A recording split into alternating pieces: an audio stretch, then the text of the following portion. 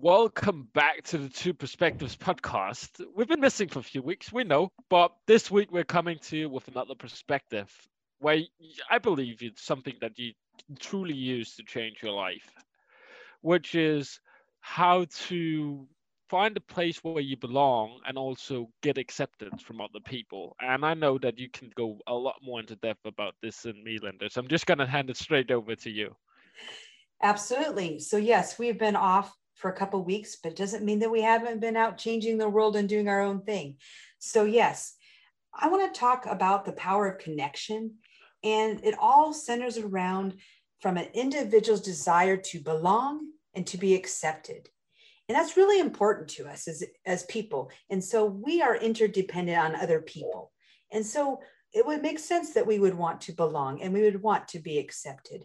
And we tell people all the time that you should be who you are, be authentic to the conversation, and worry less about other people's opinions. However, there's this belonging piece of it that needs to be touched on. And I boil it down to three different points that I've made as an observation. And so I find that people tend to do these three things when they want to belong and find acceptance. They change how they show up to fit in. And so they're really concerned with not coming in too much, too strong, too passionate, too much pressure, all of these too much everythings. And then the second thing that I notice that people do is they don't express themselves fully because they want to avoid conflict.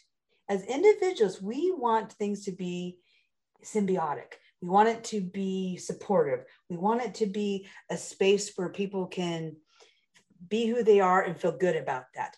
But absence of conflict is not what you're looking for. So we're going to talk to that too. And then the third thing that I see come up all too often, and I'm guilty of this as well, is putting people on pedestals, which creates resentment. So looking to someone as being this person that you would like to be more like, or you'd really admire what they do, and you think that they're the expert and you're less of the expert. We're going to talk to that because that is not true. And there's a different way we should be looking at that. So yes, I'm going to start off with the third one so we can kind of circle back. So like putting people on pedestals, I just think it's something that's just very not beneficial to do in any way, shape, or form, simply just because if you put a person on a pedestal, they're likely gonna actually value your contribution and your attention less, is what I find. I don't know how you view that, Linda, if you have the same opinion. Actually, you just hit that perfectly because that's what I wanted to talk about. When you do that, you can minimize somebody else's contributions when you start doing this comparison thing between yours and theirs. And that's where that resentment starts to build because you're looking at them to be an expert or really gifted in a certain area. And then, this comparison thing happens between you and them. And then when they don't follow that thing that you admire them for, you're like, well, gosh, how do they consider themselves to be an expert? They're not even following their own advice. They're doing the opposite. And you're sitting here looking at this thing as an outsider. And so that's a problem. That's where that resentment starts to build, is when you put somebody in a certain role or space or place to what they're doing, and then they don't exhibit that behavior or do that thing in that way that you were expecting. And that, you're right. And then it's all like their contributions all of a sudden become less. And when you do the comparison, then your contributions all of a sudden become less. So all around, it's counterproductive, and it's where we need to not take ourselves. Instead, we should place ourselves in the present. And we should realize that all of us are in different places and journeys in life. So some people are going to be more ahead of us. Some people, we're going to be more ahead of them. And that could be in all areas, not just in one specific one. And so when we look at it that way, we should be like looking in the relationship to how we can learn and grow from one another, but really how we can complement the relationship. What do I bring? What does the other person bring that we help each other both to shine? And so we want everybody in this garden of life to each be their own. And so you may have the sunflower, the rose, the daisy, the cactus, all of these things in this garden environment. And we should not try to be something that we're not. So if we're that prickly cactus, then that's who we're going to be. And if we're that sunflower that wants to grow up and tower over everybody, great. But you need both of those types of flowers or plants in the garden to make it the bouquet that it is, the beautiful thing that it is. Actually, yeah, I really like the gardening example that you gave about how you need all the different species of plants in the garden for it to be beautiful, for it to be functional. It's the same thing with humans. We need the people that does the cleaning for the CEO to do his work, and everybody else in between that, and just realizing you're doing your part and contributing in some sort of way. And actually, a way that I found in my own new job to actually avoid resentment, because as soon as you get into a new position, at least as what I did, was kind of like, I don't really like how this person is doing things, like putting everybody in boxes. But actually, instead of trying to put everybody in boxes, I just started to give people credit for what they were good at, what parts I liked about what they were doing, like how they were contributing into doing their thing, and just giving them credits for that instead of focusing on all the things that I didn't like that they did, which helps me to be a lot more positive and also just give a lot better of a vibe of, because if you don't really like something about a person, they can definitely feel that. Oh, yes, especially when the resentment can be building too. That's another ugly area that once you see that happening, you got to get that turned around. And so that's why I talk about the two-way dialogue. And yes, you're going to highlight and think positively about the contributions the person's making rather than the things that they may not be good at. When you do that, and you can think of them that way, you're going to show up in conversation and dialogue that way.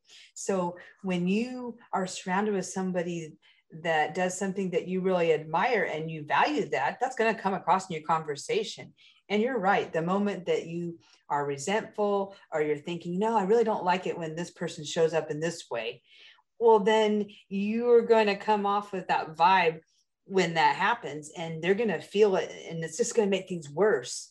And so, that's where about the two-way dialogue, needs to happen. And, I think about the different relationships that I'm in, and we all talk about, constructive criticism and making sure that we're challenging, the other person to be their best.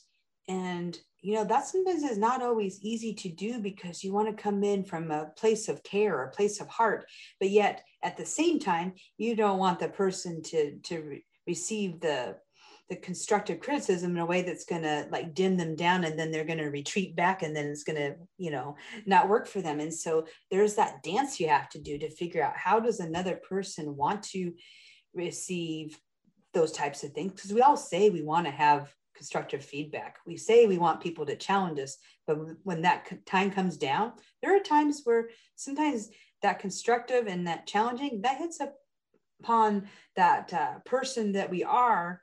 And sometimes the things that we need to work on are some of the hardest for another person to tell you.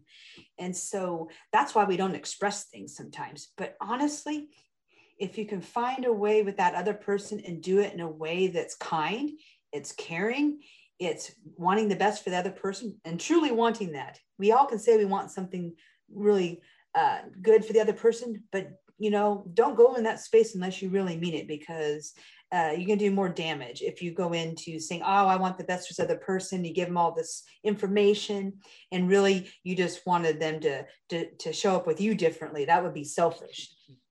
And so there's times where that can play in, believe me. And so you really truly do want the best for the other person. And I would say you can pretty much talk to anyone about anything, even the tough stuff, as long as you are, getting curious about the other person and really coming from that space where you do want the best for them and not for yourself, not for your selfish gains in the relationship. It actually will improve your conversation when you start to express yourself. And think about it this way. This is a little different here, but if you're withholding information and not expressing things, people can feel that too. And it doesn't make the trust in the relationship be there when you're withholding everything, because the other person's like wondering why you're withholding information, not saying something. And so then that's just going to breed lack of trust, or it could be anxiety. And so that you don't want that either. And so it's better to come into the conversation and have a little bit of conflict and to state you're going to have a conversation that's hard with that other person. And when you do that, it builds it. Even with the tough stuff, sometimes things have to get messy. The best, strongest relationships, you're going to have those messy conversations, and we shouldn't be always afraid of them. And because we don't want to hurt someone. No one sets out to hurt somebody or to tear them down. But when you don't express things, that's kind of what you're doing. And so it's just something that was an aha moment for me, not expressing something that needs to be expressed. That's not going to make the relationship stronger. It's going to make it worse. And then it could go down to a place of no return. I think it's one thing that's a question that could be very, very, very, very valuable. Apparently a very hard word to say. But one question that could be very valuable to ask yourself is, before saying something, like, what is the return of actually saying it? First of all, is it even worth saying? Because some things are so petty, they're not worth bringing up. You're probably going to forget them tomorrow anyway. So there's no reason to say it to another person and create all kinds of negative energy for something that's so petty. So I think that's the first thing we need to ask ourselves, because we might as well just filter out all the useless stuff. But if it's something that you truly feel like has to be said, I think both for you and the other person, it's not only wanting the best for the other person, because if you feel like you have something to say, for me personally, I know that that uses so much energy. Being in a room with a person and there's something you should say to them and you haven't, it just takes up so much energy mentally. So you actually tires yourself out as well. As long as you come from like an authentic, the right place, and you're not saying something just to hurt another person, if they for some reason decide that they don't want to continue their relationship with you because of that, at least you were being authentic. And I find that's a lot easier to deal with than them not wanting to continue the relationship because you withheld the information from them. Because then you're always going to think about, what if I told them, what would have been different? That you're never going to have if you said it. I absolutely love the 2 points that you just made in that statement there. So you said that talking to somebody and withholding and knowing you need to do that takes a lot of energy. I'm going to come back and say that not having the conversation takes even more energy. And that's why I think you should just do it. And the reason why you should do it, so you can keep that sense of energy, is exactly what you just said, which is, if you say something to another individual that you think needs to be said, and you come from a good constructive place to do it, and they decide they don't want to continue the relationship with you, that's what you want. You don't want to have a relationship, whether it's personal, professional, business, or romantic, if they're doing it out of obligation or to keep things just rolling on because it's easy. And it's more work to separate. It doesn't serve either person very well when people continue on things that the preferences, the timing, the benefits have changed and people have moved on. It's best to just accept that there's going to be a change in the relationship, and if it means that it ends, it's going to end, which is fine, because more people will come in. And then that releases the people to take their own personal energy, preferences, desires, wishes, whatever, and then they can go do those things. And so it actually serves both people more equitably when you speak up and express yourself. You stay in the present, get curious, and you stay true to who you are, your value system of what you are willing to accept, what you're not willing to accept. And, and there's going to be some things where you're going to, meet in the middle, but you're not going to be trying to do what we first talked about, where we're changing how we show up so we're not too much anything. And so actually, there's one thing, like one quote I want to mention as we start this topic off, and it's from 50 Cent's latest book. Okay. And he said one thing that it stuck out to me. I had heard plenty of people say it before, but the way he said it was just so simple. And it was like, he can be the best 50 Cent, but he can't be anybody else, but he can be the best 50 Cent. He can't be the person that's, for example, the corporate guy at a 500